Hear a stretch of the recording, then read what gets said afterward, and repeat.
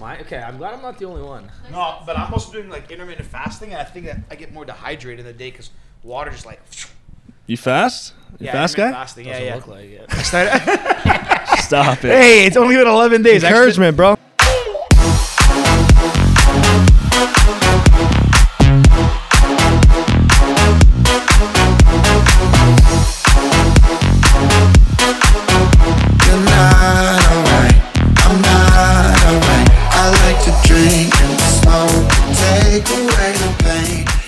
I actually did. I did my first 24-hour fast of the year a couple days ago. That's wild, eh? Yeah.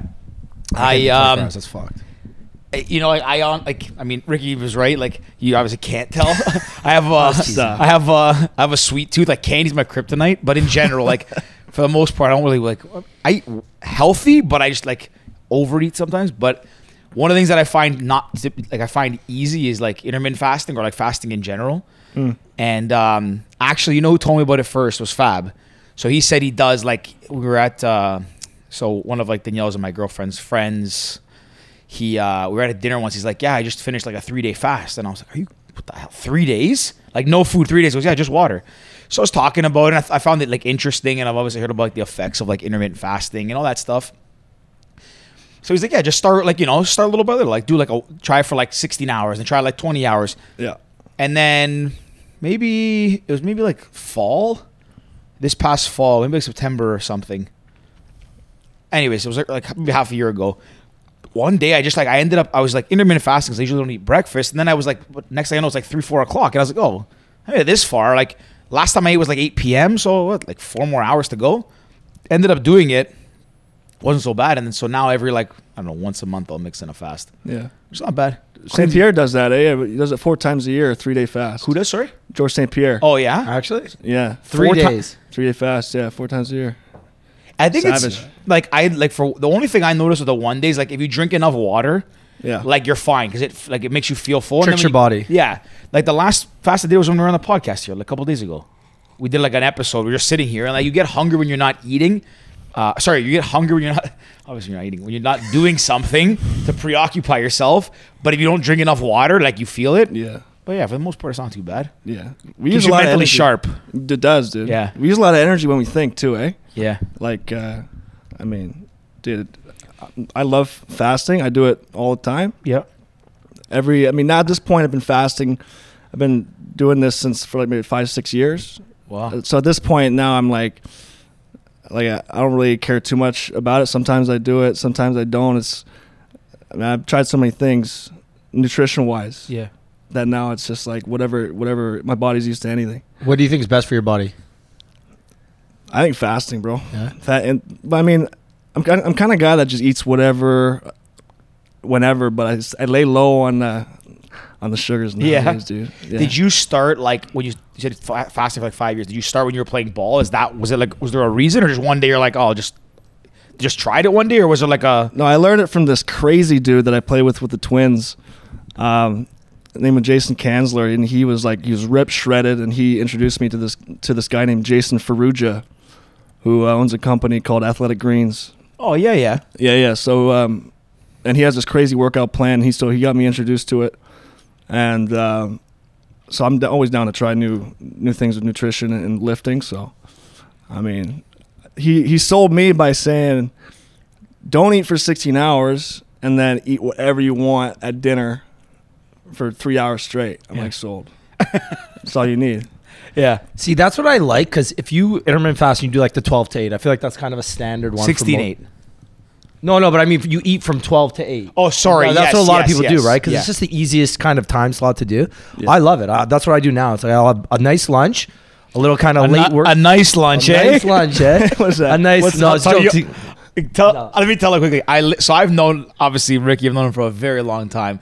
But like naturally when you spend so much time with each other, you observe like what are they called? Like mannerisms. Mannerisms, that's it. And I was actually saying this to Becca the other day, and I was like, I asked her, you ever notice Ricky, everything he does is nice? And it's like Nice life, man. Nice is underrated, man. It's fair. Like it's a very, it's a very like it's not only like a word like everything's the best. It's not like an arrogant word. It's not like a boastful word, but it's just like a subtle descriptive word. So if you're ever making plans with Ricky, like if you're making plans to go have a full day event, whatever, Ricky will call you and say, okay, I got it. We're gonna get up. We're gonna go do a nice walk, like an hour walk. It'll be nice. Then we're gonna go have lunch. Have a nice salad. We'll get a nice workout in, and then we'll hit the bar. It usually drops it by the end, but everything in the plan is nice. Is that underselling or overselling it? No, it's always Big undersell, man. No. Yo, it's always Yeah, nice. Ricky, It lives up to expectations always. That's why I'm not critiquing it, but I always notice, and that's why I just pointed it out because I just mentioned it to him like 10 minutes ago, and then he goes, "Yeah, Life is nice. Nice is underrated, man. Have a nice lunch." That's it. Nice. I don't Sorry. remember what I was saying. About intermittent Oh fasting. yeah, intermittent fasting. It's 12 o'clock. You have a nice lunch, then a nice little late work snack, and then a good dinner. Right. When do you guys lift? What's your Right now, I'm not. or workout? Like, do you get any exercise? Like, I like a lunch workout. That to me is the best time. Right before a good meal. I changed it up just for you there. Right before like lunch, because again, lunch is my best meal of the day because you don't mind if you overeat a bit because you have the rest of the day to burn it off. You overeat at dinner at 7 o'clock, 8 o'clock dinner, you're done. you feel like shit the rest of the night. If you overeat at lunch, you just kind of have an espresso, you keep going. So I love a good lunch workout. The only problem is it's tough to get away in the middle of the day from work, or now that the gyms are closing and I have a gym at home, so I can only work out at the beginning of the day or the end of the day. So Nice. I just have a question to go on that more. Do you work out like on an empty stomach before? Like you prefer to like have an empty stomach, work out, then have lunch? So my current routine is, or before COVID shut down the gyms again, it was wake up, I have my chicken broth first thing in the morning. So first thing I do, Then I'll have espresso right after that. Then on my way to work, I'll usually either take like a fat burning pre-workout kind of thing. I don't know what they're called, like a thermogenic, I guess they're called. Yeah. Or I'll have amino acids on my way to work. And I like that because by the time I've got to work, I've had at least a liter of liquids. Because my chicken broth is about 500 milliliters, and then my thermogenic whatever, amino acids, another 500 milliliters. So it's like within the hour of being awake, I've had a liter of liquids, which I think is like super key. And then make it to my lunchtime workout, which is usually 3-4 hours later, and then have my meal and your meals kind of go from there. Yeah. Do you think eating or drinking chicken broth is more effective than drinking just plain water? So I used to do water with lemon because I know that's a big thing. Yeah. Do you know what? I have no idea. Like even someone asked me the other day, what are the health benefits to chicken broth? I was like, look, Elaine. Tastes good. No, I don't even really. I don't like the taste. It's just Elaine says it's good. Elaine. It's bone broth. Oh. Yeah. So if you're cooking, Well, there's two separate ones. There's bone broth and there's chicken broth. Right? Bone broth is like bone marrow that they use, and they boil it, they simmer it, blah blah blah. This was like I just took literally a full chicken. yeah, I don't know the full. Actually, no, I didn't take a literal full chicken. I took 2 packages of. You're chicken getting leg. vitamins, you're getting nutrients, Yeah, all that everything. stuff. I mean, for me, like to that point too, like I Some just with go the oils, water. too. Like I'll have I drink like through up to when I go to bed, even first thing in the morning. Just a lot of water in the morning. Yeah, one of my things now is this year I want to have either chicken broth, bone broth, a vitamin, a smoothie, or like some sort of juice every day. But and I want to ask you what your like kind of routine as well. But if you're doing fasting, technically, like you can't have calories, right? Yeah. I know And like that. coffee doesn't, water doesn't. I don't know what chicken. I'm assuming it's got something. There's definitely something. Does coffee? Do you think coffee counts as breaking fast or no? I From don't what think it does. No, from what I gather, again, it's not I'm not an expert. I mean, None of us are. We don't have internet, but I think they say like black coffee, as long as there's nothing in it, black coffee has the equivalent Yeah. of like 5 calories max, if anything. Yeah. That's what I've been told. I have coffee in the morning. That's all I'll drink until about between noon and 2 o'clock most days. Warm you up on the inside. Oh yeah, That's how it goes. it's fucking terrible at these days. I want to go freezing. We're minus 22 today. What Minus 29. what about you? Like, what's your like routine? Like, when do you kind of get your workouts in and all that stuff? And has it changed since like your like playing days and all that? Dude, so much, bro. Now I don't really have. I'm focused more on nutrition than ever now. But now I don't really lift too much. Dude, I don't squat really. I don't do any type of not many weights, man. I just stick to push-ups, chin-ups. And I met these guys. I was down in Miami to prepare for my pro season this past year. Met these guys called the Foot Doctors, and they train a bunch of NFL, NBA guys, right? So if you train an NBA guy, and they like you and they come back to you, that tells me like you're full rounded performance guy. So they taught me a bunch of off the wall type of workouts that have to do with like light med balls and like starting from literally your toe all the way to your elbow and strengthening those chains there. And dude, you wouldn't believe, man, I had so many weak chains that like my body started shaking because it was so weak. And so that's the kind of stuff that I fell in love with, and like I like to do that with my guys, because I train some younger players like 9, 10, 11, 12, all the way up to 26, 27. And that's the one thing I would tell them is like weightlifting's cool. It is really cool. It gets you bigger, stronger. But when it comes to like getting prepared to play the game at the highest level, like you got to do the things leading up to the game that gets you there. And so I can't really weightlift right before a game, right? You're going to crush yourself. Yeah. So doing those things, it's actually way harder than you think. Like try hopping on one foot for a minute with a focus on like the bottom outside of your foot, and hop on that spot. Dude, it's insanely hard. The simplest things you realize that are actually the hardest things to do. So that's kind of what I'm doing.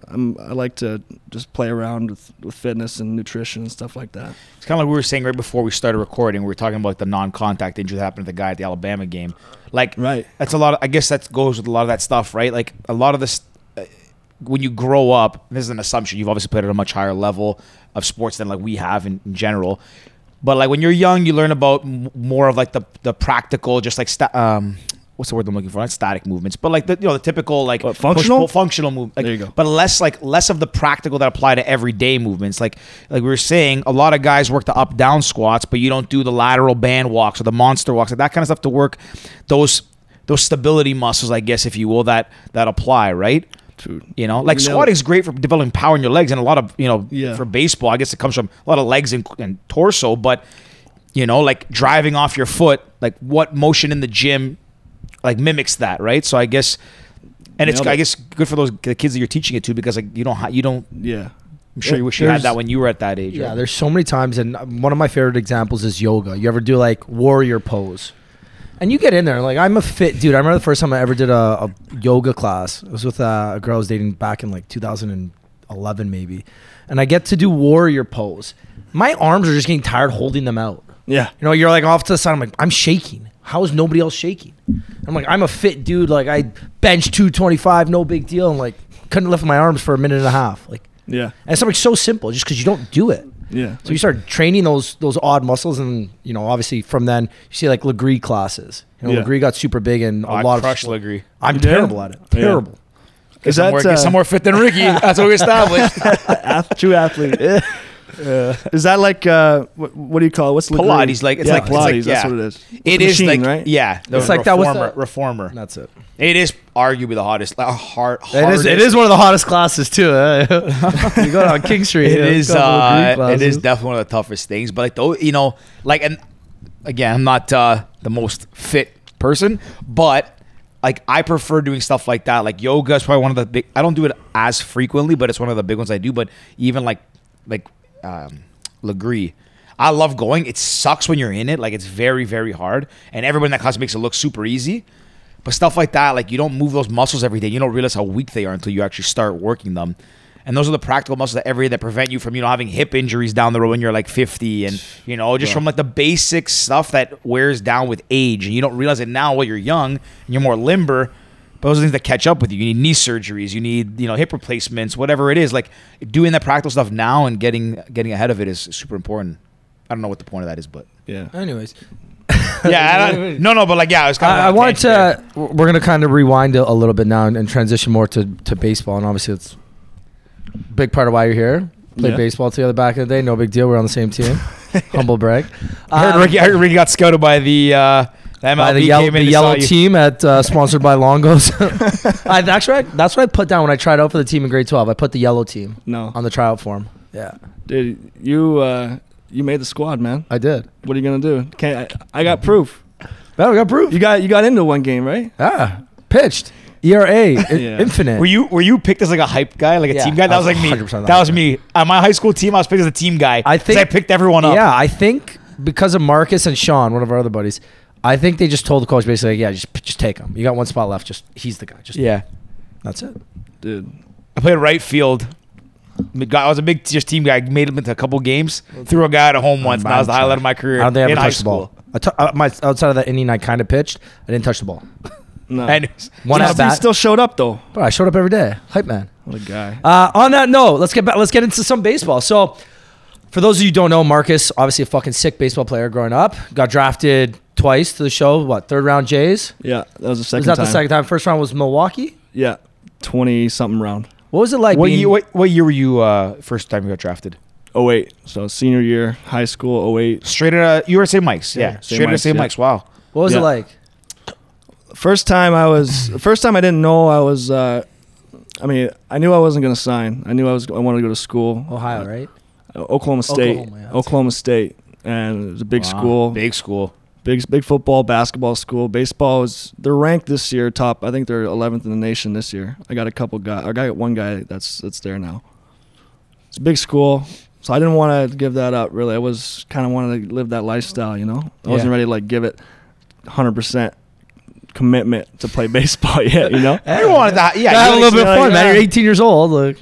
So I knew I wasn't going to sign, but I like to entertain the idea of just getting, notoriety and all that. And everything's okay? There you go. Okay. Yeah, so I played along saying that I'm interested. And a couple days before the draft, I had an advisor that told me, like, if you're not going to sign, might as well just tell him at the last second, like, send a letter saying no, you're not going to. So I let them all know, and they're all thankful for that. And then I went to school, man, and I just raged, had a great time. Oklahoma State, I didn't play that much. Like, I got two chances to play, right, when the season started. The coach gave me a sign, a hit and run sign, which means that you got to put the ball in play, and then you got to hit it also on the ground because the runner's running, right? Both times I popped it up to the second baseman. I didn't play again for like 2 months. Come on. Yeah. Are they? I got a question, and I'll ask the follow up after. But they, when you were there, coming from Canada, I know you played like very high level ball up here. But what was like? Was it a matter of just super competitive to every single player? Was it different being a Canadian down there, or was it just purely like you literally everyone gets 2 chances, 3 chances, and if you drop the ball, so to speak, you get a little bit. Kind of. Like I was kind of like a quieter kid, like kind of an introverted dude. So, I mean, I got charisma, but like those guys we had 7 or 8 guys get drafted that year. So the outfield was already stacked. Everybody in the outfield got drafted, and then the 3 pitchers got drafted. So it was a big time team, right? So I had one chance, and I blew it. Ended up getting 12 at bats the year, and hit 2 home runs. Only 2 hits, 2 for 12. Hit 2 home runs. That's like I love saying that. I didn't even hit a single all year. Did you pimp them when they went out, or you just I pimped one. I had this wide, ugly looking stance. So I got a video that my dad came down and caught one of the home runs on camera. And bro, the ugliest, widest stance you could think of, like no swag at all. Who had the wide stances? It wasn't wasn't it like a match? Jeff Bagwell. Bagwell.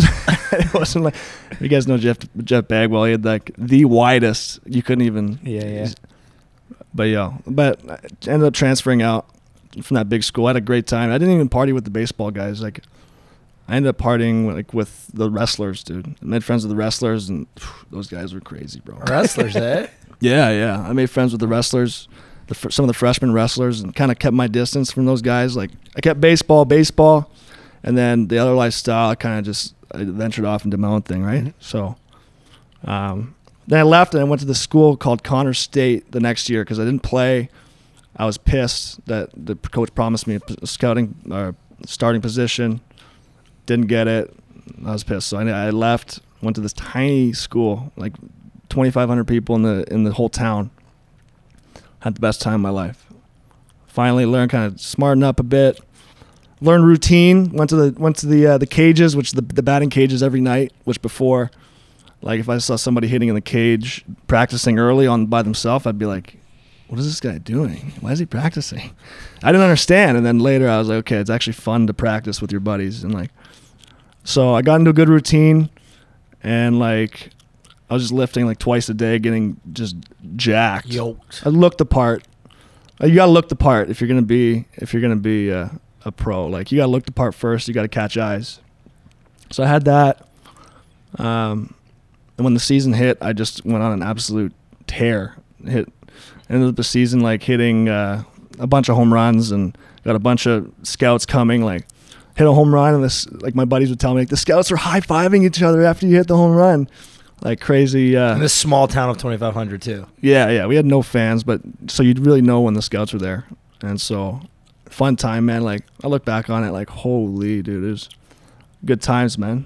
And like it was the year. You know, you're a baseball guy. Yeah. You know, Bryce Harper. Yeah. That was his year, 2010. He was in junior college. He's 16. He played in Vegas, right? He did, yeah. Yeah. University of Southern Nevada, yeah. The story that when he was playing in Vegas, he hit one like 500 feet or something like, because he was playing catcher back then too.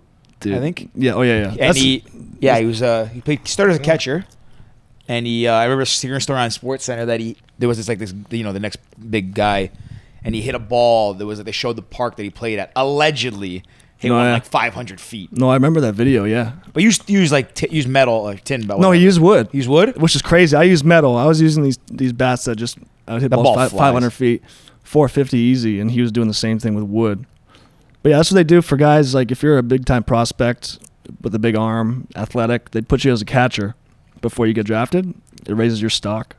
Yeah, because if you're a good catcher, you know how to call a game, all that kind of stuff. It's more valuable, especially if you can 100%. Hit. They did the same thing. You know, remember Brett Laurie? Yep. Yeah. Brett Laurie. They did right before the draft. We were playing in Dominican. Right before the draft, like we went on like a 10-day Team Canada trip, played all the pro Dominican kids. So they made him a catcher, and then he went off, hit like 10 home runs in 10 days, and then and he got drafted in the first round. But they made him a catcher, and that's what you do to make yourself more valuable. I didn't know that. I thought these guys grew up playing catcher. Brett, like most of them do. Most of them do, and that was just kind of it was just kind of like, look what I can do. I can catch if I want. Like it was just to show me, just to get more attention, and he did. And he crushed it. You know, it's interesting. A lot of Canadian, maybe this is an assumption, but like just thinking, like there's him, Russell Martin. Who's the guy on the Jays right now? Catcher. Maybe he might be in the farm system still in AAA. Canadian guy, I think. I forget right now with the Jays. Yeah, it was the P maybe Max Penta. What's his name? Anyways, is he still there? Possibly, but Max Pentecost. That's it. Yeah, is he still with the Jays? I don't know, man. But I guess, what I was getting at, it feels like a lot of Canadian guys end up being catchers, or like I don't know, really. Well, like if you're a good catcher, guys, but I mean, it feels like if you stand out if you're a good catcher in Canada, you stand out instantly. If you have a good arm and you can swing it a little bit, then you stand out. So, and those guys usually move on. Yeah, but man, I had a crazy year and ended up got a bunch of attention and yeah, man, I ended up getting drafted in the third round, which is it's where I wanted to get drafted. It was the minimum where I wanted to get drafted in high school. Like that's the only way I would have signed in high school is if I would have gotten drafted in the third round, right? So it's funny that like I don't know, 2 years later, I got drafted exactly where I wanted to go. Makes you think though, like you set a goal, you don't know when it's going to happen. But then you achieve the goal. Mm-hmm. So it made me think I should have set higher goals. So I should have said I want to go number one overall. If I would have known that, then I would have. It's so funny you say it because sometimes you don't know when something's going to happen. So I don't remember where I saw this, and I might butcher this, and if I do, I'm so sorry. But it's the story about the farmer. So the farmer goes out to his crops one day, and he's got all this corn. And everyone's like, oh, look, that's great. You got all this corn. You can sell. And he's like, yeah, that's all right. Maybe. The next day, there's a big fire. All his corn burns down. Someone's like, oh, no, that's terrible. And he goes, yeah, all right, maybe. Then the next day, the sun comes back for more. And everyone's like, oh, that's so amazing. He's like, yeah, maybe. Well, next day, the son's trying to rebuild this crop. It falls, breaks his leg. Everyone's like, oh, no, that's terrible. He's like, yeah, maybe. Well, the next day, the army comes back, wants to get his son. He's got a broken leg, can't go back to war. Everyone's like, oh, that's amazing. He's like, maybe. And the moral of the story is that you don't know if something's going to be great or if something's going to be terrible until you're looking back on it. So you might see something and think that's fucking terrible, but in actuality, reality could be something that's good. Preach. You know what I mean? It's I kind of maybe butchered that story, but the premise, have you heard that one? I haven't heard it, but the premise is correct, and a lot of it goes. There's I've been reading a lot about like a lot on stoicism and like essentially what it is to like. I mean, to your point, like that's the important thing of anything in life. You can't. That's why you shouldn't be sad, happy. You should like not be indifferent. You should enjoy the highs and the lows. The moment, yeah. But there's always a lesson to be learned in anything, essentially. Yeah. But one of the biggest things is like. Maybe I'm reaching a bit here, but it plays on like stoicism, and what I guess the general theme is like you can't. There's certain things you can control, and there's certain things you can control, and all you should worry about and things that you should concern yourself with are things you can control. Because the fact is, you can't. You shouldn't get upset. You shouldn't get emotional. You shouldn't get irrational. You shouldn't be surprised because you should expect that good and bad is going to happen. All you can worry about is the things you can control, and then the things you can't control. That's kind of what you focus on. And even then, you shouldn't be like to your point, you know, it's good. Okay, maybe it's good. Maybe it's bad. You don't know until it happens. I want to stress that story, but anyways, looking back now, so you know we're a decade later, give or take. Well, I want to ask though. Hang on, before on the draft aspect. I was going to ask something on a similar note. Go ahead. Okay, so I was going to say, I thought you were jumping ahead. Looking back now, do you wish that you would have told all the scouts that you wanted to play the first time around, or did you, looking back now, do you enjoy what you did and? No, I don't regret anything, man. No, I everything happened. I look back and I'm like, holy, like part of it, what you guys are saying is you look back and you realize that like, you want to be ultimately grateful that everything that happened. You can't change it, but no, I think everything happened perfect. I mean, I could have set my goal higher. I would tell the next guy like, don't aim for the first round. Aim for the first round because if it's anything like my experience, like you're gonna get what you asked for, right? And we always get what we asked for, right? Yeah, exactly. That's what it's But still, in baseball, though, relatives, like, I mean, obviously everyone wants to go in the first round, but like the third round in a baseball draft is still very high. Like, for those who don't know, there's 30 rounds, 40 rounds? At that point, there's 40. How many are there now? Well, the first year, 2020, there was 5, just because of what happened, the whole thing that happened. Yeah, we're not going to talk about that. That's the new rule. That's what we don't talk about. Yeah. And then last year there was 20. Last year there was 20 rounds, so they kind of increased it. And then this year there might be 40 again. I got to check, but so you win in the top 10%. Yeah, I was of those drafted, which are already in the top 1% of athletes. So it was a high. I was very proud. I was pumped. Like to me, that was like, it was money exactly where I'd like to go. Yeah. Third round is solid. Like Pompey's brother got drafted in the third round. Isn't his brother supposed to be better than he is too? Is that, or am I wrong about that? I think I saw him on. He's still playing He's still playing. He's still playing. I think he's going through some struggles like in terms of performance. Younger or older? He's younger. He's younger. Yeah. In terms of like performance, he's not like putting up numbers like he should be. But he's super talented. I talked to Dalton 2 weeks ago when I was down in Florida because he was down there at the same time. Oh, yeah? So I was like, what are you doing? Is he playing right now? Where's he at? Dalton signed with Arizona's. I thought it was Anaheim. Anaheim, yeah. Oh, so he is with them still. So he signed with them last year, so he got sent to. Right when he came here. He was flying out like 5 days later. Yeah. So he ended up playing, I don't know which level, but I know over the Christmas holidays, he was down in Florida visiting his brother because his brother's currently playing in Tampa. He's with the Marlins. Marlins are in Palm Beach. So maybe with the Palm Beach then, yeah. That makes sense. He's on that side of Florida, yeah. Yeah. So, good for him. But even you got drafted to the Jays. Like, that's only Canadian team. You're Canadian. Was that, I mean, your favorite team, I'm assuming? Oh, yeah. Okay. Yeah. So getting drafted. I was always a diehard Jay fan. I like the Red Sox that one year. Pedro Martinez, like Manny Ramirez. Big time players. Big Poppy. Yeah. And they but finally like the Jays, they beat that curse. What's the curse? The goat thing? Or no, that's Chicago. The Boston Red Sox was like was it Carl Yastrzemski went through his legs, or who the hell was it? The guy Bill Buckner. No, Bill Buckner. Yeah.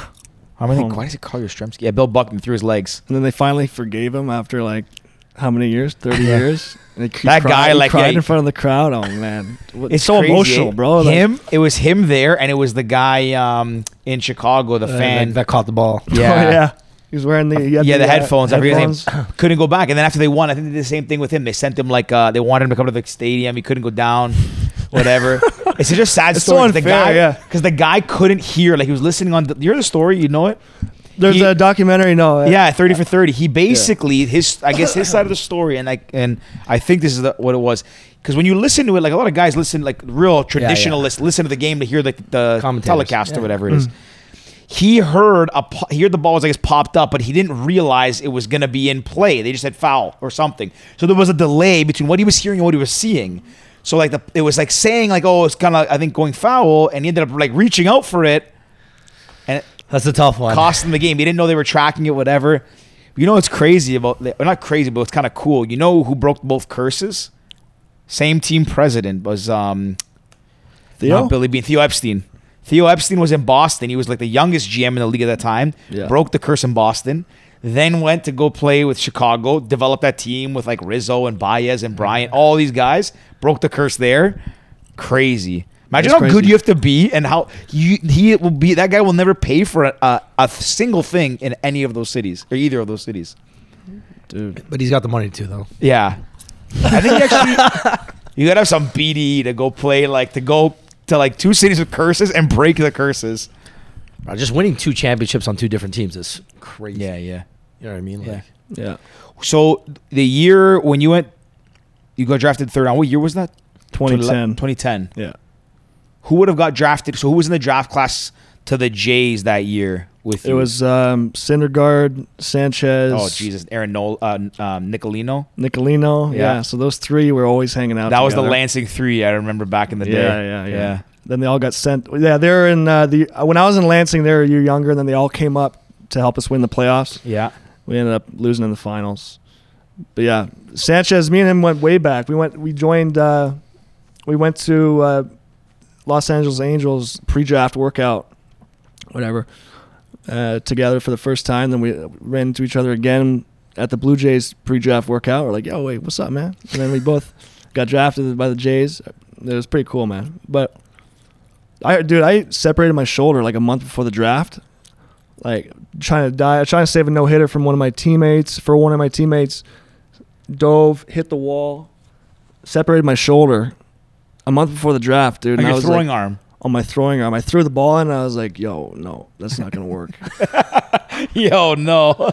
Yeah, I was like, about that. Yeah, so, dude, I had to go to the pre-draft, all these pre-draft workouts. I couldn't run. So pre-draft workouts about hitting the ball far as you can, running as fast as you can, and then just looking like a ball player. I couldn't run or throw. So literally I show up and just hit. At least you're jacked at this point, right? Yeah, I'm so jacked, dude.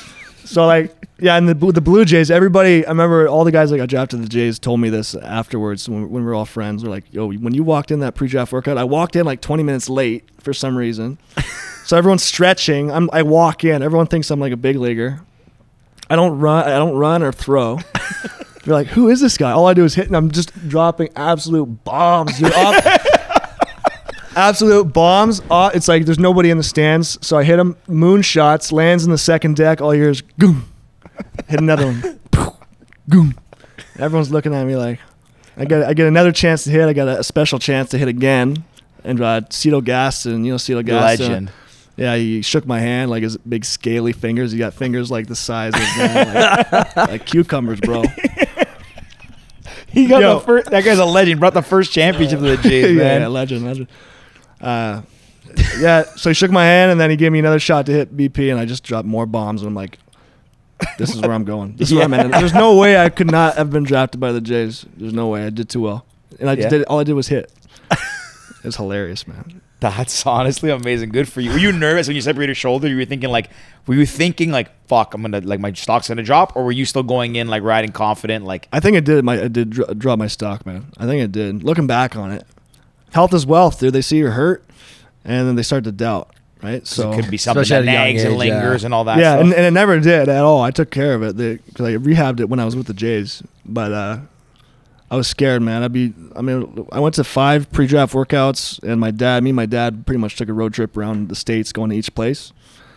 And we ended up getting into some heated fights just out of frustration of what was happening. Like, it didn't look good. I'd show up and be like, no, I can't throw. And what about run? No, I couldn't run because I couldn't move my arm, right? And then I was strapped up. My arm was strapped up in a sling, and I was swinging. So you could still swing the bat and still put him out with the... The only way it hurt is if I missed. Then I'd hurt. Because when you whiff, you're yanking excruciating pain. But when I struck one, like nothing. So you were laser focused on putting those yams out there. Hey, you're like, I'm not missing. If it's not down the I'm not swinging. Too much pain, man. But yeah, it all healed up. But yeah, I think it might have affected something. But you can't look. Still, yeah, it's health is wealth, man. I'll preach that all the time. Yeah. Anytime someone gets hurt, you're gonna start to doubt them. Yeah. So you said those guys you got drafted with. What was it like coming up? Because that was a year that they went heavy. A lot of pitching that year, I guess, right? They did. Guys. Yeah. And it would have been you. Is there anyone else came after you? Well, they had. I think they had 11 picks or 9 picks in the first 3 rounds, which was huge for me because I'm looking at all the teams that have all the big picks in the first couple rounds. Yeah. And those are like the Angels had a lot of picks in the first 3 rounds, but they picked Mike Trout the year before, so they're not hot on outfielders. Yeah. No one knew how good he was going to be, but because he also played in New Jersey growing up, and he didn't play like most guys play down south. They get like 20, all year round ball basically, and he played in New Jersey, and he used to. So New Jersey's like Toronto, you can't play all year, and no one that he felt he was still a first round pick, but he was like mid first. Yeah, late to mid, or mid to late. Yeah, so 9 picks. So I just knew I'd like to be drafted by them. I told the Marlins, if you draft me in the first round, I'll take $1 million. I said thanks, bud. Didn't go. Miami would be a good city to play in and get that money. Yeah, it'd be nice. They're the worst team. They're the worst team at the time. So they still are pretty bad, to be honest. Yeah. They're all right. They got a lot of young guys, but they don't do much when it comes down to it. Yeah, it's pretty nice park, but man, they get like I don't know, a couple thousand a game. Yeah, that's it. You know? It's bad. Yeah, but Jeter owns the team now. So wasn't Tampa really bad too? And like they made a run all the way. I went this year. They won. They went to the World Series last year. DB and I were on a road trip recently for our startup a couple months ago, and we were driving through Tampa, and the Jays were actually playing, and we buy tickets like $30 or something. We could have got even. We could have got $1 ticket. We got $30 against the Jays dugout, visitors dugout, like right against the fence there, and empty. Like, and I say empty, maybe 4,000 people. Crazy. And they went to the World Series the year before, and they were the best. They're still to this year, or they were. I guess over now. They were the best team in the LCS, the AL this year. Yeah. No one, and like you're in Florida, like it's nice baseball's out there. Like. It makes absolutely no sense. Yeah. I don't know, it's crazy. And you have a team like the Jays that they pack. When they're good, they pack the Rogers Center. Man. They pack it. I remember, like, not to jump too far ahead, but like 2015, 16, I think. Mm-hmm. That run. My boy Anthopoulos, his last couple of years, won the World Series too. Shout out to the Greeks. Let's go. Yes, sir. I can't believe we let him walk Shapiro and Atkins. They're doing all right now, though. But that was the year. I still remember where I was when the first trade. I can't remember if it was Tulo or Price traded first. I think it was Price was the first trade. Can't remember, but I remember I was in like Germany with my buddy Mike. You're in Germany? No, I'm Greek. Oh, but I was in Germany. I know you're Greek. Greek power. I was in Germany, like on European vacation. Like the trade happened. I was somewhere in Europe, and I remember we were watching Price's first start, and then just the Jays went on a fucking. You were watching the game in Germany? I was on my phone in line to go to going to a club or a bar, and I was streaming on my phone. Dad, I didn't care. Watching Price's first start of the Jay, I was like, we're winning the World Series this year. All the hype around that was crazy. Those couple of years there. I'll be back. I saw Donaldson the other day. Not the other day. Like maybe He's a month in Toronto ago. though. I think. Yeah, because I think his either wife or girlfriend, his partner. Yeah. I think she's from Toronto. Yeah. From Newmarket. Oh, really? Thanks, that was good. Cool. Yeah, because she's got. Didn't even let the fact check that one. Danielle is a human fact check. He goes to the Leaf games a whole bunch. Yeah, I saw him. I saw a video of him there. Yeah, I've seen him twice there. That's just when I was sitting in the cabin to sit in the same area. Which is pretty crazy. Did you ever cross paths with him at all? Like No, he was when I went. Yeah, my last year with the Jays, he got picked up by the Jays. So I went to the Twins, and then he got signed by the Jays. Did you go? Wait, was he? No, because he went to the Twins after. No, I think he was with the Athletics. A's before. Yeah. No, he's with the Twins. 2014, 13, 14? Well, his first year with the Jays was 2015. Yeah. Oh, yeah, it was the he traded in the offseason, I think. Yeah, so I got let go in spring training by the Jays. I was like, well, where's my life going now? And then a week later got signed by the Twins. Okay, let's go. right? Let's go new blood, right? Yeah. New, Minnesota, let's go. Yeah, so I drove. Well, I guess not Minnesota. Yeah, so I drove across the state 3 hours, and there I was at a new team, brand new team, brand new organization. Oh, was it during spring training down in you're in Florida then? Yeah, exactly. So I Got it. joined the Twins the last couple of days of spring training, and yeah, I was trying to put together all of Donaldson's everything that he does. I was trying to copy him. Just epic fail. I had to go back to whatever I was doing before. Yeah. But what's it like being down at spring training when you've got, I don't know, maybe a couple hundred people? How many people are down at spring training? Because for your team, like there's in the system. Yeah. Yeah. There's got to be a couple hundred. Oh yeah. Well, they got to fill. Now it's a little different because I think they cut 1,200 players. They cut a bunch of teams because of there's time to shorten up. There's so many levels. Yeah. Well, there's what, 4 levels, 5 levels? How many levels are there in baseball? Low A, high A, double A, triple A, rookie summer ball, Dominican. So they got 30 guys each team, 25, 30. So they got 150. And then they got more guys after spring training. They got more guys coming in for extended spring training, which is if you go to extended spring training, good luck, man. Because you got to wake up. You got to do the same thing every day for 5 months. Pretty much. You basically you're just doing spring training continues. Is that like a development thing? Like it's it's when they don't have a spot for you on any full season team. You guys stay ready though. Yeah, so they say here you're invited to extended spring training, and then that happens right after spring training ends. So then all these other guys file in, and then they compete for the short season teams. So there's a couple short season teams there's a lot of levels, man. A lot of levels, about 150, 200 guys, all fighting for a spot, all trying to impress the coaches and get to the batting cages at 6 a.m. and swing. And there's a bunch of. Are you guys buddies, or are you guys all just kind of nipping at each other's heels there? Dude, it's kind of wild, man. If I was in a good spot the first couple of years because I was a high round pick, so they put money into me, so I knew I wasn't going anywhere. It wasn't until a couple of years later when I was like, okay, so this year might be the year where they just got me out. So I started getting these feelings of these fears, right? But on the team, everybody gets along. Well, I mean, everybody comes from a different place, right? In the States, Dominican, all that. So usually the biggest fight is over the music in the clubhouse. Really? That's what everyone complains about. The music, because you have to make everybody happy. So a couple of years there, I took the reins as the music guy. What'd you put on? I put on everything, bro. I stuck to when iPod shuffles were still a thing. Phones didn't play music yet. No, the iPhone came out in 2008. Well, you know what I mean? So I remember when I was at university, so in 2012. But when we graduated, we had iPhones that played music. No, I was still BlackBerry Bold. Not when you graduated.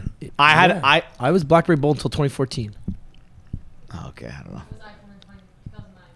Sorry, we were black. Our year of university, Western was BBM back in the day. Oh yeah, huge. Yeah, I remember and you could buy the different color cases too. I remember I had a white BlackBerry Bold. Oh, that was cool. I was cool. Nice.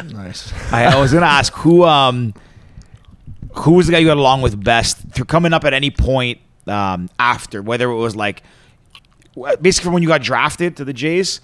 From then on, even if it was Minnesota, anywhere, was there any guy that you didn't know at all going in that you really vibed with? Good guy, dude. I vibe with so many guys, man. I'm I'm the guy that's I'm easy with everybody. So there's so many guys. I met so many guys down there that I wish I could talk to them all right now, but everybody has their own life afterwards and things like that. But I really like Kevin Pillar. I always liked the way he played and everything.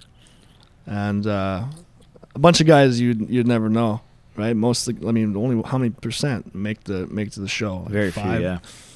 5%, if that. So. I was reading a stat today. This about the NHL is a little different. Out of all the kids that play minor hockey in Ontario, only 0.11 will get drafted to the NHL. So out of that 0.11% that get drafted to the NHL, 0.11. Yeah, but still point. Yeah, so let's call it 0.1. Point up. Okay, sorry, I know what you mean. I got you. 0.11%. So 0.1, whatever. 0.1 of that. Of those people, only half of them will actually play an NHL game, and only a quarter of them will play more than 400 games in the NHL. So it's 0.015% of minor league hockey players will play more than 400 games in the NHL. Yeah, 400 is a lot. That's 5 seasons. Yeah, give or take. Yeah. But you think that's like the coveted mark for NHL, right? It's 400. I don't know what it is for the MLB, but it's like that, man. you got to think about there's way more baseball players than hockey yeah. players. Way more. In the world, Even in North America. In North America, sorry. Even in North America. Never mind South America or Central America. You know how you increase your odds? Yeah, you increase your kids' odds of having them make the show. Have them born in the first quarter of the year. Yeah. Yeah, it's typically in. What book is that? It's in a book. It's in I think it's Outliers. That's one of the most like stats that have stuck in my mind. Yeah, it's over like the one years. of, I think it's Malcolm Gladwell, like Outliers or David versus Goliath, or one of his books. I think, and I think there was a study done years ago. I thought you were gonna say have money. Yeah, steroids. I thought you were gonna say steroids. Because I would disagree. Because hockey is expensive, but I think if you look at like in every sport, there's probably a fairly equal distribution between like people who had money who became successful because of the tools and people who come from absolutely nothing who are successful. Because you got to remember too, like there's good and bad because of both. Having money gives you best access to the best coaches, the best trainers, the best equipment, but you lose a lot of drive. Not everybody. Some people just love it, but some whatever. Yeah. When you have nothing, you have drive and hunger to outplay everybody. Not everyone. Yeah. There's drive in everybody, but I think I bet you it's different. Each sport is different. I bet you if you look at, I don't know, maybe this could be wrong, and I don't know, but maybe I feel like basketball. You feel like people coming from like the streets of New York, the streets of California, that end up making it. Then you have like, again, the prep school. I feel like if you look at hockey, again, hockey is just more of an expensive sport. Yeah, for sure. And you like one of the biggest things too is how many people in the world, like how many pro athletes' kids make professional sports.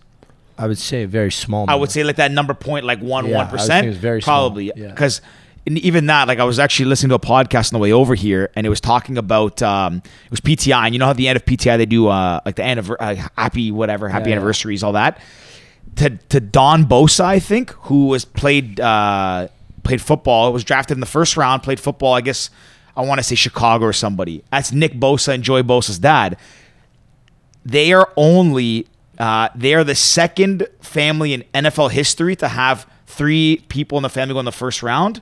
Do you know who the other family is to have 3 people go in the first round? Manning. Yeah. I knew that one. So, but you know it's crazy? The Mannings. You know it's crazy? Archie Manning, Peyton, and Eli. Archie went second. I don't know if it's for sure. Archie Manning, I think, went second overall, and Eli and Peyton went both first overall. And their grandson now, Eli's son, one of their sons. I thought it was the third. Sorry, the third brother's son, yeah. Arch Manning, is like a stud. Might go. There's a chance he could be a stud. I heard he's a stud. They'd have 4 people in the first round if he gets drafted. Well, they're saying they're saying that'll be. I think it's the first.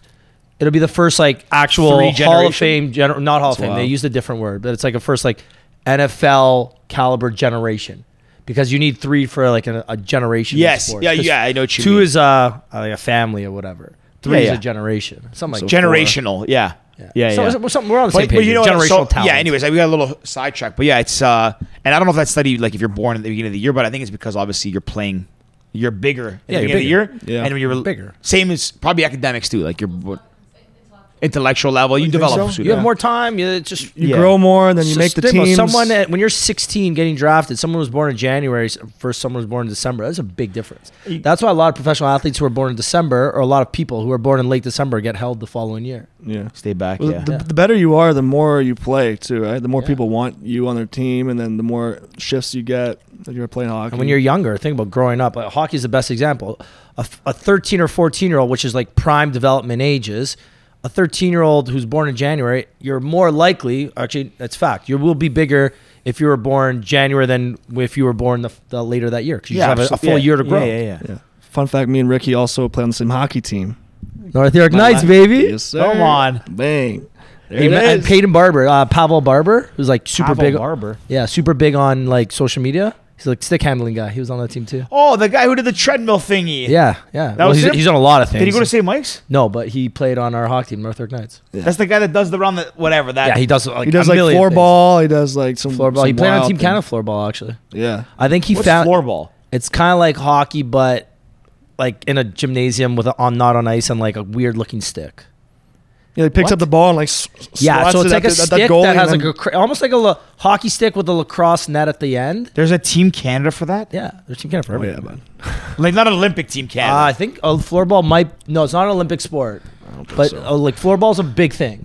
And not Sorry, in Canada, I but know it's floorball. I don't mean to laugh at that, but that's like, like even their penalty shots are crazy. They just stand there, stick handling, and they just throw it. Check it out. Watch some highlights. We'll watch them after. Yeah, that's why me and Marcus became boys. Who's the better hockey player?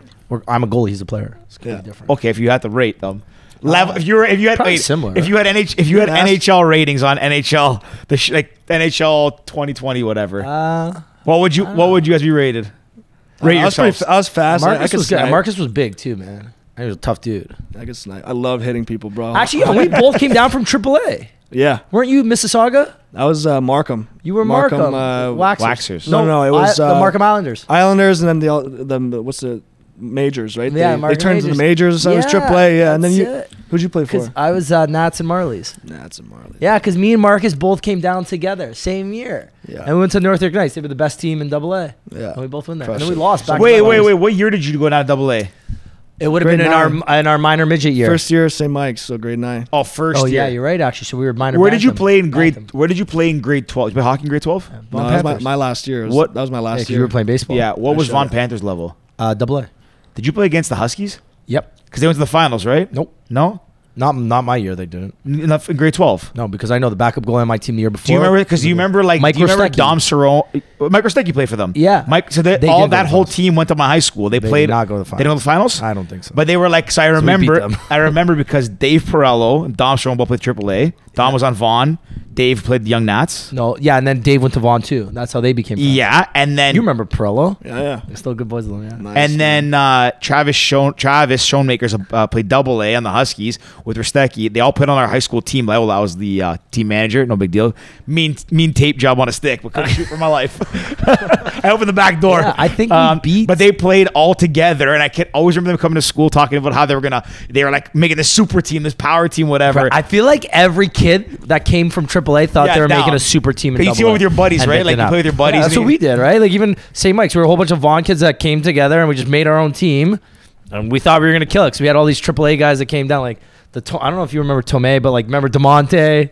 Yeah, we had DeMonte, Tomei. Who was the Shea Morrison? Who was the best guy at St. Mike's hockey when you guys played? Best player. Eli used to be really good. He went down to play in the States. Yeah, he played down in the States at I know where it is. It's in upstate New York. Was Sagan at St. Mike's? Yeah, but he was younger than us because He was he's a younger. 93. Sagan Oh, played at he's St. too- Mike's? Sagan was the St. Mike's boy. Because I remember when he got drafted to Plymouth, his locker was right beside mine. Like, I don't know if maybe his girlfriend or someone like decorated or something. I was like, what the fuck? Yeah, all boys school. Yeah, but girls could still come into the school. Like, Oh, I didn't know he went to St. Mike's. yeah, Sagan's the St. Mike's boy. Oh, interesting. Yeah. Where did you grow up? You grew up in like Markham, Toronto? I don't know. I don't know. Who else did we have that was really good our year? Sam Johnson. Nah, I was good. think Hoyle was really good. The Rubinos were Hoyle was a goalie. nasty. Hoyle was really good, but he didn't play in St. Mike's hockey. I don't think. No, who Mike did, didn't he? No, but Hoyle didn't. Oh, Hoyle. I don't No, think he did so. because he ended up going to play elsewhere. Did you go to Harvard? Yeah, but I think Yeah, he did. Ross there or The something. guy. He got married recently.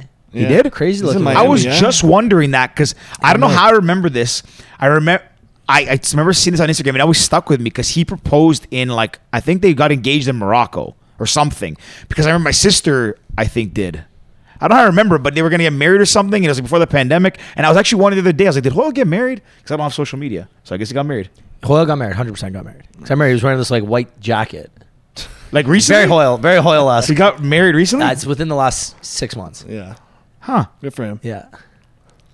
Anyways, Back to you. hockey. Back to Yeah. baseball. Back to baseball. Where do we leave off? We got sidetracked with like hockey players and growth and games played.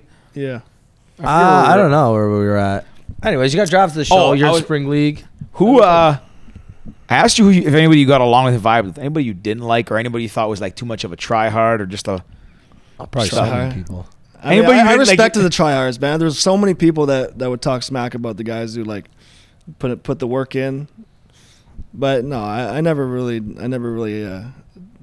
talk smack like that, bro. I kind of just try to keep to myself, be friends with everybody. Maybe a little bit too friendly, bro.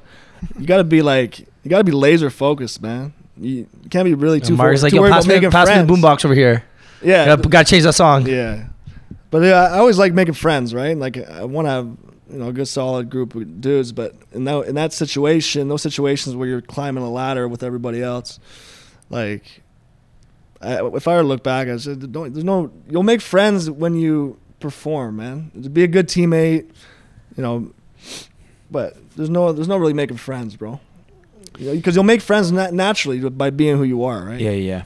So, dog eat dog world, bro. I remember when I was like the back half of my career. Pull a little bit closer. A little bit closer. Yeah, right there, I'm pulling it with my foot here. Very good. We're gonna put it Back, over. Yeah, I got you. There we go. Thanks, bro. I got you. All right. I got pee anyways. All right, beauty. We're good. Yeah, the last couple years where I was like, man, my performance was dropping drastically. Like I got drafted as a power hitter, and 5 years into my career, I wasn't hitting any home runs. So it's like, okay, what am I good for now? So I had to go through all this stuff in my head. I got some injuries. I got hurt lifting. Lifting my lower back was like twisted, and it was the power source. That's kind of like the power source of your, so everything connects, right where the hips meet the spine. That was a little bit off, and I never really got after it. I never really healed it, right? So you got to heal yourself. You always got to heal yourself. You heal yourself, right? So where was I going with that? Power numbers dropped, performance dropped, and I started going. When somebody else is doing well, like Pompey I played with Pompey in 2013, and he just absolutely went off. And we're both where outfielders. Were you guys playing? We're in Dunedin. Okay, that's That's A-ball, right? A-ball, and Pompey was just lights out, bro. Like every day he showed up, hits, and I'm like, okay, well, this you got to stop sometime, I'm starting to get insecure that like, what about me when he's doing well? So like. Watching everybody succeed when you're not succeeding, it's if you're not in the right mindset, like if you don't understand, if you take it personally, then you can kind of get into just an unhealthy mind frame, man. I look back on it and I think I've changed a lot now. Like I've changed in my perspective on life and my perspective on people and why we're here. It's all completely changed. I feel like when I was playing ball, I was just some kid that like didn't know what to do. I just kept playing ball because I was good. We're talking about Pompey. We played together in 2013, and he absolutely went off. He went from high A to double A to triple A to the big leagues in 1 year. That doesn't happen. That's unheard of. It was unbelievable. Very few guys do but that. I was saying like I wasn't in a good mindset, man. I was like going out all the time. I was trying to I wasn't focused on what I needed to be focused on. And like when he was doing really well, like he doesn't know this now. If he listens, he'll know. But like you get these feelings of kind of like kind of jealousy a little bit. And when I was doing really well, I could see other players look at me the same way. So it's like, it's a tough environment, man. And you really got to just kind of know what's up. You can't be doing that. How big of the mental aspect was it? Like, especially because in 2010, mental health and kind of the mental aspect of sports wasn't as talked about as it is today. Today, like every team has their own like psychotherapist and, I don't know, whatever the other words are for psychiatrist. Everybody has I think every organization for sure that's like a therapist, but whatever, they all have it. Back in the day, I don't think many teams. It wasn't that big of a. They all employed somebody that was there if you really needed them for off the field issues or on field. They promoted it. They're resources, but I never once called them and been like I'm struggling. Like, so. Doing that, actually calling somebody helps because you're admitting it. You're like accepting your problems in a sense, and you're vocalizing it, right? But nobody ever really did it, and but now every organization has a what do you call it? Whatever, a psychotherapist or a sports sports psychologist. Psychologist, sports psychologist. But like, I mean, how effective is it to sit in an office and talk about your feelings when you still got to go out and perform? We're talking about how you're struggling. We're not talking about it. Doesn't directly. It's not obvious how it directly impacts your performance. But we were talking about, like you said, 0.01 or 0.11 guys. 0.11 end up making it to the top, right? And of that, and it goes. Most of those guys, when you hit pro ball, all have the same skill sets. So the mental side to me, that's all I really want to talk about when it comes to baseball. Physically, I put in at 10,000 hours focusing on my technique and my swing, and there's not one company that I've been involved with since pro ball that has asked me, what my swing was. It doesn't translate to the real world when you focus on your technique and how the swing looks and all that stuff. So what translates from sport to real life is that part of the game. So we have to focus on that part of the game because that's what translates, right? And that's what's next, right? Yeah, exactly. Do you think that's what separates most guys who end up going on? Like, I'm sure there's probably guys in the show that maybe aren't the quietest, like most peace of mind. They're probably as neurotic and as in their head as anybody else. But do you think that's the kind of differentiator? Is people who, because if you get drafted, you naturally have skill at some point that are similar to other guys. Yeah. Do you think the mental aspect's what helps guys get over, or is it still, no matter what, is it the physical aspect that will always trump it? Do you need to have both? Well, it depends on how extreme your physical skills are. Like a guy like Giancarlo Stanton, who's 6'6", 250, he can get to the major leagues without a mental approach because he's just so dominatingly strong. But a guy like me, I got to Double-A and barely got to Double-A. I used to be very critical of my career because I expected so much, so I got to Double-A, and that was where my talent took me. So my talent took me to Double-A, and what I needed after that was that next level. Some guys, that level is AAA. Some guys can play 5 years in the big leagues because their talent level is so extreme. But then, eventually, if you want to take the next step, it needs to be focused on that. And I get that because, again, I don't know too much about baseball, but I relate it to hockey, and you hear about Sidney Crosby. So obviously he had the God-given talent to play hockey, but everyone says that his mental strength, mental fortitude, his kind of hockey IQ, and everything he did outside of his physical limitations is what made him such a great player. His discipline, his work ethic, all those other things that you can't really teach. And he's arguably one of the greatest hockey players of all time. Yeah. So did you say there's one podcast that you said previously? You said something about scaling. You said do what doesn't scale. I listen to a couple, man. I listen to a couple. Appreciate do what doesn't scale. When you said that, dude, do things that don't scale. Do things that don't scale, bro. That's the way to scale is by doing things that don't scale. Yeah. That was money, bro. Yeah. Because focus doesn't scale. Focusing on one person at a time doesn't scale. But that's what the only thing that scales in businesses nowadays are everyone thinks it's technology, right? But before that, it was what scales is doing the things that don't scale. Yeah. And in baseball, that's the focus aspect. I don't know. You forget the simplest things, and you need to actually take steps. The better you get, the more simple you have to be. The more childish you have to become, and you define that love for the game like you're a kid. That's what the best guys are doing. They're playing like they're a kid. And when you get older, you attach. Yeah. Well, and you see it and you hear it, the Jays run. The city was a vibe. The team was just having fun, and that was all.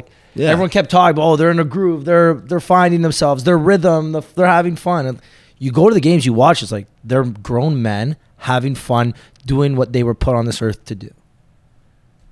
And it showed. And then they did that big run. I don't know if it's true.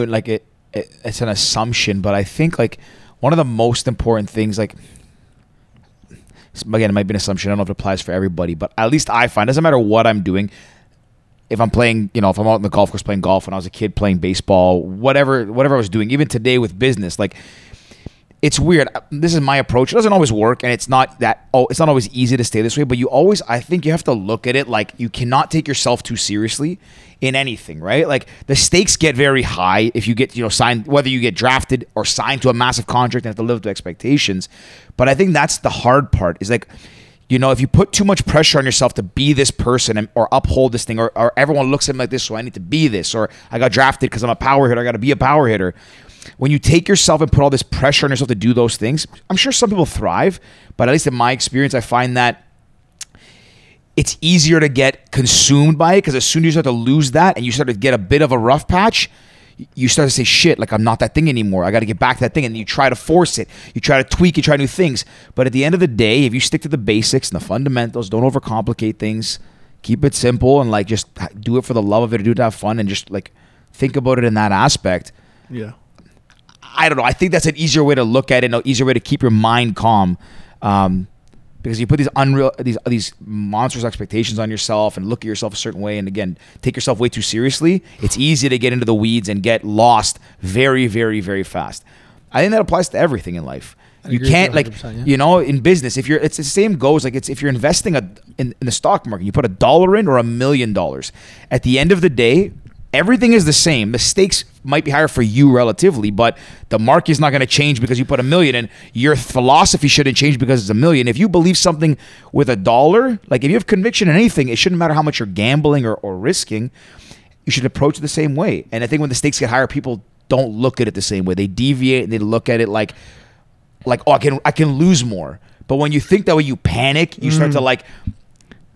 Anyways, I can go on with analogies forever, but yeah, I think it's just the important thing is like, and you notice it as you get older. Like I don't know about high sports, but everything in life, you realize that like you shouldn't panic in times of crisis. You shouldn't change your thinking because something's going wrong. Like, you know, like you said, learning, you should always learn and always go back to fundamentals. You never know everything, but you should like, don't always doubt yourself. Don't take yourself too seriously. I'll kind of wrap it there because I'm going in a bit of a circle. No, but you're right. If you're enjoying something, Thank you. If you're enjoying what you're doing, you're just more likely to be successful at that.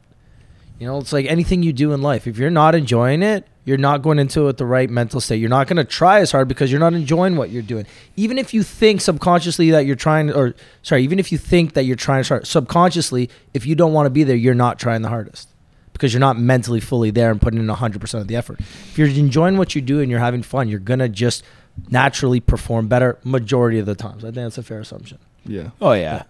Because you're like, again, you're there to have for the love of something. Like, let me ask you, did your love for the game change over your, let's say, 10-year kind of pro career? How long was your pro career? Parts of 9 years. Okay, parts of 9. So did your love for the game change and love of what you were doing change? Certainly, man. Big time, man. I think when I went down a level, I played 6 years like in the MLB ranked leagues, and then went down to an independent league. And when I went down to the independent league, the stakes felt lower, and automatically my joy increased. I had more fun, everything. So because in my mind the stakes were lower, I guess, you know. I really didn't like baseball for a couple of years because I wasn't doing too well, and I took it very, very personally because I never did anything else. You know, I had never diversified my life. I focused everything on baseball, and like I could have got like if I would say. I loved baseball the most right after I got released, right after I stopped playing. Right, I met this guy. I call him the guru. I call him the hitting magician. This old guy. I felt by chance, but you feel like when the student's ready, the teacher appears. Right, so like I met this guru who taught me exactly what we're talking about, how to simplify it, how to like why do you care so much.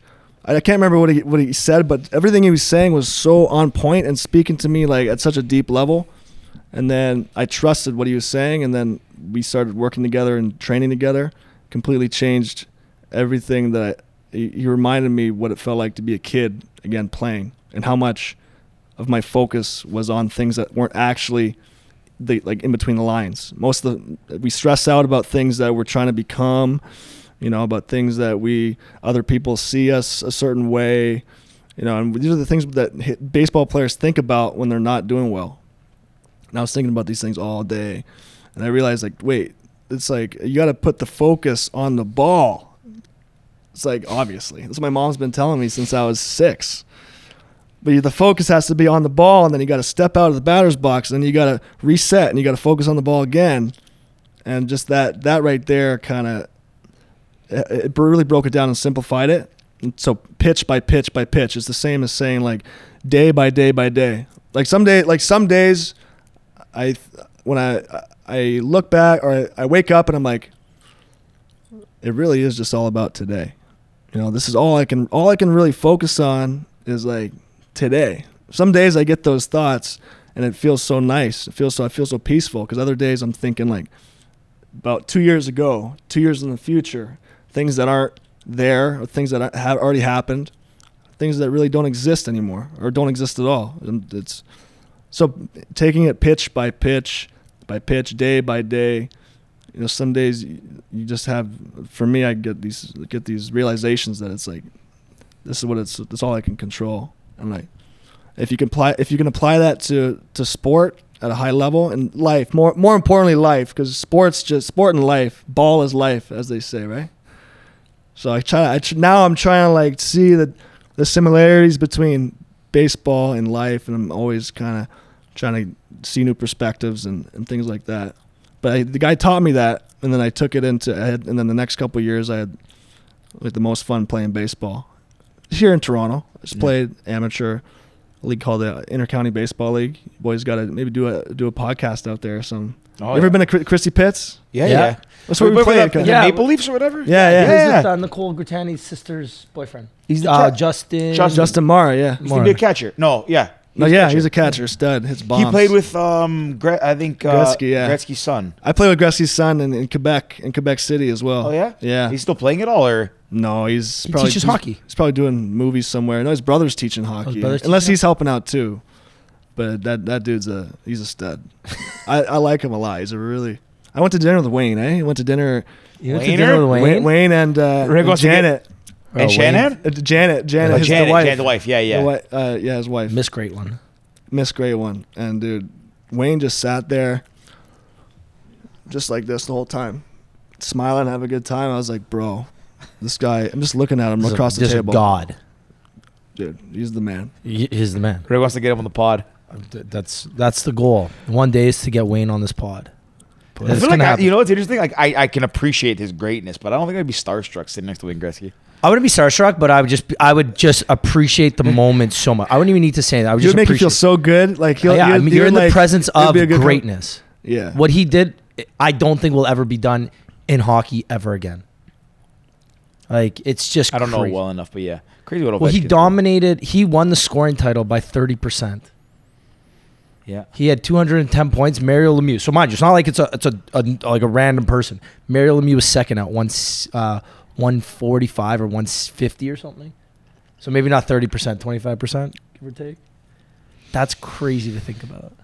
And now he's doing a good job. He's doing everything he wants to do. He's got wines. He's got whiskeys. A whole bunch of stuff. Yeah, he's got a whole bunch of stuff. Yeah, man, just living the dream. Yeah. When you're that famous and that thing, like you gotta think about his career. He probably made a lot of money, but relative to today, he probably didn't make that much. No. Like even in today's dollars, like just the caps go up, everything. But you got to think about it. Like when you are great, it doesn't matter what. If you're any sport, you're incredible. Or anything, you're like the one. Opportunities come at you. I mean, another example. Like Obama was the president, make a reasonable salary. As soon as he's out of office, he gets a book deal. And it's like $50 million. Him and his wife each, like something crazy, probably deservedly so. Like I actually have one of his audiobooks, but like just when you're like when you are the one of the greatest or most revered at something, like opportunities just come knocking. Everybody and you deserve it. Like you were the best left your mark on the world, and you'll be somebody remembered for all of time. Yeah. Crazy. How do we get on that again? But talk about how he went to dinner with Wayner. Yeah. We're talking about Gretzky. Toronto, he's doing movies now. Blue Jays. Or what's it called? Toronto Maple Leafs? Maple Leafs, yeah. I miss playing ball. I was telling Rick, I wanted to. I played after university. There's a league in Oakville, like Burlington, Oakville area after 407. Oakville Majors, maybe? I played hardball for a year again. Boy, was I bad. Couldn't hit a slider for my life. Or breaking ball, anything. But we started playing like modified slow pitch. It was like you could chuck it, but you couldn't wind up. You can't windmill it. Can't windmill, but you can wind up. You can wind up. So it was like like men's league, still a beer league, but a little more competitive. I joined. I came and played with you guys once. Yeah, I came. You might have been there. Yeah, you would have been there. I think. I only came once though. I only. No, I don't. I wasn't. Maybe you weren't there, but he played with Nick. Nah, because I played center field. I wouldn't have given up for nobody. I played center. Yeah, so you weren't there. You probably weren't there. I was a ball hawk out there. Fat guy could track a ball. No, but that was a fun team. But I miss. I was saying to Rick, we haven't played in a while because you hurt your shoulder. You can't play. I'm useless. Torn labrum. Oh, but I want to put a team together again. I want to play. Softball's still fun to play. I don't love it because it's a little bit like Like, I love playing outfield. I grew up playing shortstop, but moved to outfield after. Wasn't as nimble. Play some co-ed, bro. Co-ed softball. But that's what I was thinking about doing. Like, like so much fun. Yeah. The Just for thing about fun, I get out there. baseball Oh, you play? Yeah. The thing about baseball, My sister's is pretty good, and like I'm sure we'll get Becca to play. The thing about baseball is we teach the girls. Marcus, You'll be we'll get into your coaching career after. Yeah. Well, the thing about baseball is that you don't have to get dressed for it. You just show up in your shorts and t-shirt, and you're basically ready. False. I throw white pants on. I cleats when I'm playing softball but always. if you're but playing I'm co-ed, black. I come in like I'm George is that kid that goes to Dick's Sporting Goods before every season. 100%. Dad, I need this bat. It's like George, I need a that's for the DeMarini. pro- I need a DeMarini bat and a new Rawlings Heart of the Hide glove every season. No, I'm joking. I have the same glove for my whole career, but No, but that's the thing. It's like you show up. It's outdoors. It's when someone's batting, you're just chilling half the times, hanging out, chewing spits, whatever. Like, it's probably the best having a social good time. sport. Yeah. One of the best. You don't come back in the dugout dying, right? It's not like soccer. when you hit bombs like me, chugging those Actually, me and George had handshakes too, because But me and Rick were so when the team we played on that you came out to. I guess I wasn't there. Me and Ricky were like, we have guys. Our buddies are good. No offense to any of our buddies, but me and Rick could just put the bat on the ball, bombs, and 3-4 in the lineup, bombs. And there was a train track in one of the stadiums. Was it the game where there was a game? I think because me and him always betted back to back or relatively back, like close to each other. And I think it was like a playoff game. This is like the ultimate, like when you played house league and you put your stats on like Facebook. I'm gonna hype us up playing like men's league fucking fit. I think we were down like 4, and I have a video of this. Brady has a video. Yeah. And I was up to bat, bases loaded, and like Ricky was after me, I think. And I think I hit a grand slam to tie the game. And I think Ricky, or maybe you were like 2 after, and you put it out to win the game, walk off, crazy. And we won walk off. Big deal. And I think we won a walk off with what was YYG team. Yeah, we did with that too. Anyways, this is softball. I don't know what we're bragging about. talking about major league. You're talking about fucking playing slow pitch. But it fires me. We're gonna start a league. Marcus, you're invited to come join us. I'm in. The Pals. We gotta call the Pals something. Ooh, that's nice. The Pals team. Danielle. No, the Pals something. What's a good term for baseball with a P? Pals Pounders. That's actually not a. Anyways, back on top because we're gonna start. We're gonna do slow. We're gonna take a team this year. Okay. So you obviously you're slowly moving on from baseball and teaching. Well, not moving on, but you're starting to teach the next generation of baseball players. Yeah. So now, again, I feel like this is kind of like that farmer's moment where it's like, okay, you didn't quite make it to where you wanted to be. Yeah. So some people might say that might suck, but now you're getting to do something that you still love, and you're teaching the next generation. Maybe one of them is going to be the next, whatever, Mike Trout or Bryce Harper, and then someone's going to say, "Oh, that's so good," right? Yeah. And you're like, maybe. Yeah. I train with like some of the kids that I train are sick. They're good. Like, I love it, man. What's the best part about this part of like what you do now? Get to know the families, dude. Like talking to father and son. Like I like doing private trainings with the son and the dad, and then walk the dad through, kind of how to coach. Maybe the things that you shouldn't be saying. Put a lot of pressure on kids. Interesting. I like the father-sonness of what baseball can offer, man. So I know that me and my dad that's how me and my dad like spent every morning and after school together.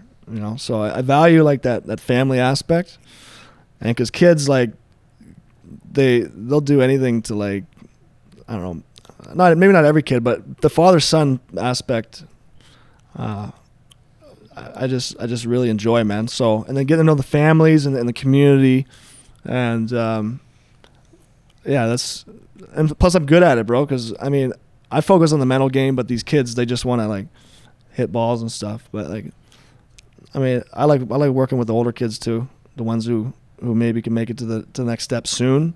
So I like instantaneous results, things that give them instantaneous results, right? And that's usually a mindset shift, more than any type of like anything I can work on with their swing and things like that. So, dude, I'm very happy with what I'm doing now, and like, I mean, I don't know where it's gonna end up. Like, I want to keep doing it. I want to make time and continue to do that. But at this point, I'm open to like building something of my own, and then, teaching them how to get out of baseball. That's the next step. Because once you put all your life and hard work, 'cause like some of these kids, they train they're 12 and they train 7 times a week, and they put so much effort into it, right? So like when baseball's over, it's like, well, what was all that effort for? And a lot of players can struggle with the next step, right? So I think the next step for me is focusing on, you know, more life after baseball, other ways to build a life, you know, in the system that we have now, and help them eventually get, you know, make their own way and make it feel good, instead of like, oh man, I sucked, I failed. Make them see the brighter side, and kind of things we're talking about. Like, there's no good or bad. There's no such thing as good and bad. Like that story you're saying, like it happened and you learn from it and then you grow, and that's what it's ultimately about. So that's, yeah. And I agree with that. You think sometimes people might say like, oh, well, you got drafted, you know, 3rd round, you didn't get to play in the majors. Some people might say, oh, that's it's like, no, you got to do it. 99.89% of people never get to do. I will tell you one thing though. I did play in a couple of big league spring training games, and then when I was like top prospect status, coming off an all-star year, they brought me up to a bunch of the games, and they actually started me in a game against the Tigers, like Miguel Cabrera, Prince Fielder, a bunch of studs I was playing against. I started as a DH, which is like unheard of. Ended up hitting a bomb in the game. Like, I don't know, it was at the Tiger Stadium in spring training in Florida, and Crazy Eddie, the photographer for the Jays, got a picture of me on the swing that I hit the home run on. Got it, and it was framed. It was Toronto Sun, like front page of the sports section. It was like Knecht connects. Oh, so that's like, I'm like, that's what I can at least be left with, you know? Like that happened. Yeah. And so I wonder. That's I don't know why that peak. sounds so familiar, and I'm not just saying that to say that, but like, yeah, because I remember we're the same age. So we didn't know each other, because obviously I didn't even know Rick till university. But I always remember when you I remember you when you got drafted and all those things. Yeah? I always see your name, and I could have swore there's a chance I might have seen that picture. I don't remember. I don't know if I remember that. It might have been like on Twitter or something back in the day. I saw it posted by like the Sun or Toronto, like some Toronto Sports or something like that. Anyways, I think it sounds familiar. I know I remember the 2 and 12, the 2 bombs. I remember that like vividly. I feel like me and Vic DeJulia were talking about it. Man, I talked to Vic. You did, eh? Yeah, me and Vic are still buddies. Like, because he works with like somebody we do a lot of work with. I talked to him on the phone maybe like a month ago. He's having his second kid, or just had a second kid. He just had his first beautiful baby, man. Beautiful eyes on the kid. I haven't seen him in a while, but man, I love that guy. I love his wife Meg, and the baby's name is Violet. Violet, I believe. Yeah. He's mint. Yeah, He's I remember mint. the 2 for 12. They're both bombs. I remember that. No, it's not even a single, baby. I wish that would have been my dream. Play ball in the States. Yeah, I would have loved to play baseball. Did you ever know Anthony Ricciardi? No. No, because where did he play? He's a bit younger, I think. He played at he's not much younger. He's in 92 something or state in Alabama. Alabama State? No, it was a JUCO. It was a D1 school. JUCO Bandit. Jackson State? No. There's so many Alabama. There's so many JUCOs, so many schools, man. But it was a D1. It was something state. I can't remember. Anyways, he did this work. Oh, for real? Yeah. He's an artist now, but yeah, he played ball. Alabama State, yeah. Alabama State? Got him. Yeah, he wanted to play for there was a specific coach he liked or something. He told us a story. I didn't even know he played. I don't think I knew he played ball. I knew he was an artist because I didn't know him back then. Oh yeah. And then when we met, I kind of told heard about it. Yeah, but his story was cool. Like he didn't get, from what I recall, Anthony. Sorry if I butchered the story, but like he didn't get scouted, and he had the drive. Like he just knew he was gonna play, and he was like emailing. I think he said emailed every single D1 school like multiple times. Found the coaches, connected with them, all that stuff. Like he just like he willed, not willed his way, like he made it happen himself, but he willed it into existence. Like he knew he was going to play. Beautiful. He made it happen, and it was like his last. I think it was like one school he had a tryout, but the coach from the other school that he wanted, I think was one that he considered, was there, and they just collided. And then he's like, "Oh yeah, come out for a tryout." Made the team. But I remember one of the big things too is like he would tell coaches, he's like, I'm going to be majoring in finance. The finance building is a block away from the baseball diamond, so I'll be able to go back and forth between classes. This is research. Like, yeah, he did it all, and he ended up. And he's obviously like doing very well for himself now, like very well known artist, and good for him. Life after baseball. That's what I mean. You find what you're passionate about. I pay attention to where I pay attention. Like I pay attention to what I'm interested in, and that kind of is what guides. That's the information I'd give. Pay attention to what you're like, where your attention goes, what you remember the most, and then maybe that could be a clue. Yeah. To where you on your path, the next path, right? Yeah, absolutely. Just pay attention to what you enjoy. Yeah, absolutely. I love it. That was great. Well, on that note, Marcus, man, appreciate you coming in. It's been a while since we got to sit down and connect. Like that. Not the first time, but and when we get the softball team coming out, we'll get you over some games. Put your DH, just hit bombs for us. Yeah. I don't want to do any defense, bro. Sit on the bench, bomb, drink. Sit back down, have a beer. If people want to find out more about you, what you're doing, where can they go? How can they find you? Instagram's fine. Marcus Allen K, MarcusAllenK. Beauty. Yeah. Do you do any and also just a shout out, do you do any private stuff? Like if people reach out, if any baseball families, friends, or do you kind of is that more through a facility, or would you No, man. If anybody that you guys know contacts you about anything baseball, then just send them to me. Especially if the kid enjoys it and he's coachable, or if he wants to. I'm pretty confident that that's the place to be, man. I'm the place to be. Love it. We'll send them your way. Thanks, bud. And when I got a little one, I'm sending him over. You're gonna teach him how to hit some bombs. Because I ain't teaching him nothing. Teach him how to hit the softballs out. Anyways, that's it. If you made it to the end of the episode, we appreciate you. Don't forget to subscribe, like, all that fun stuff. And that's it. Signing off, pals. Cheers. See ya. You like to drink and to smoke to take away the pain. And I don't remember all of my mistakes and every high. Got alone with no one thing. You're not alright, I'm not alright.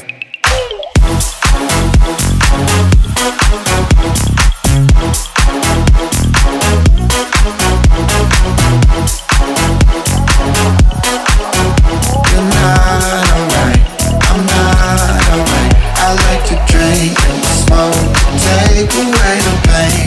And you don't remember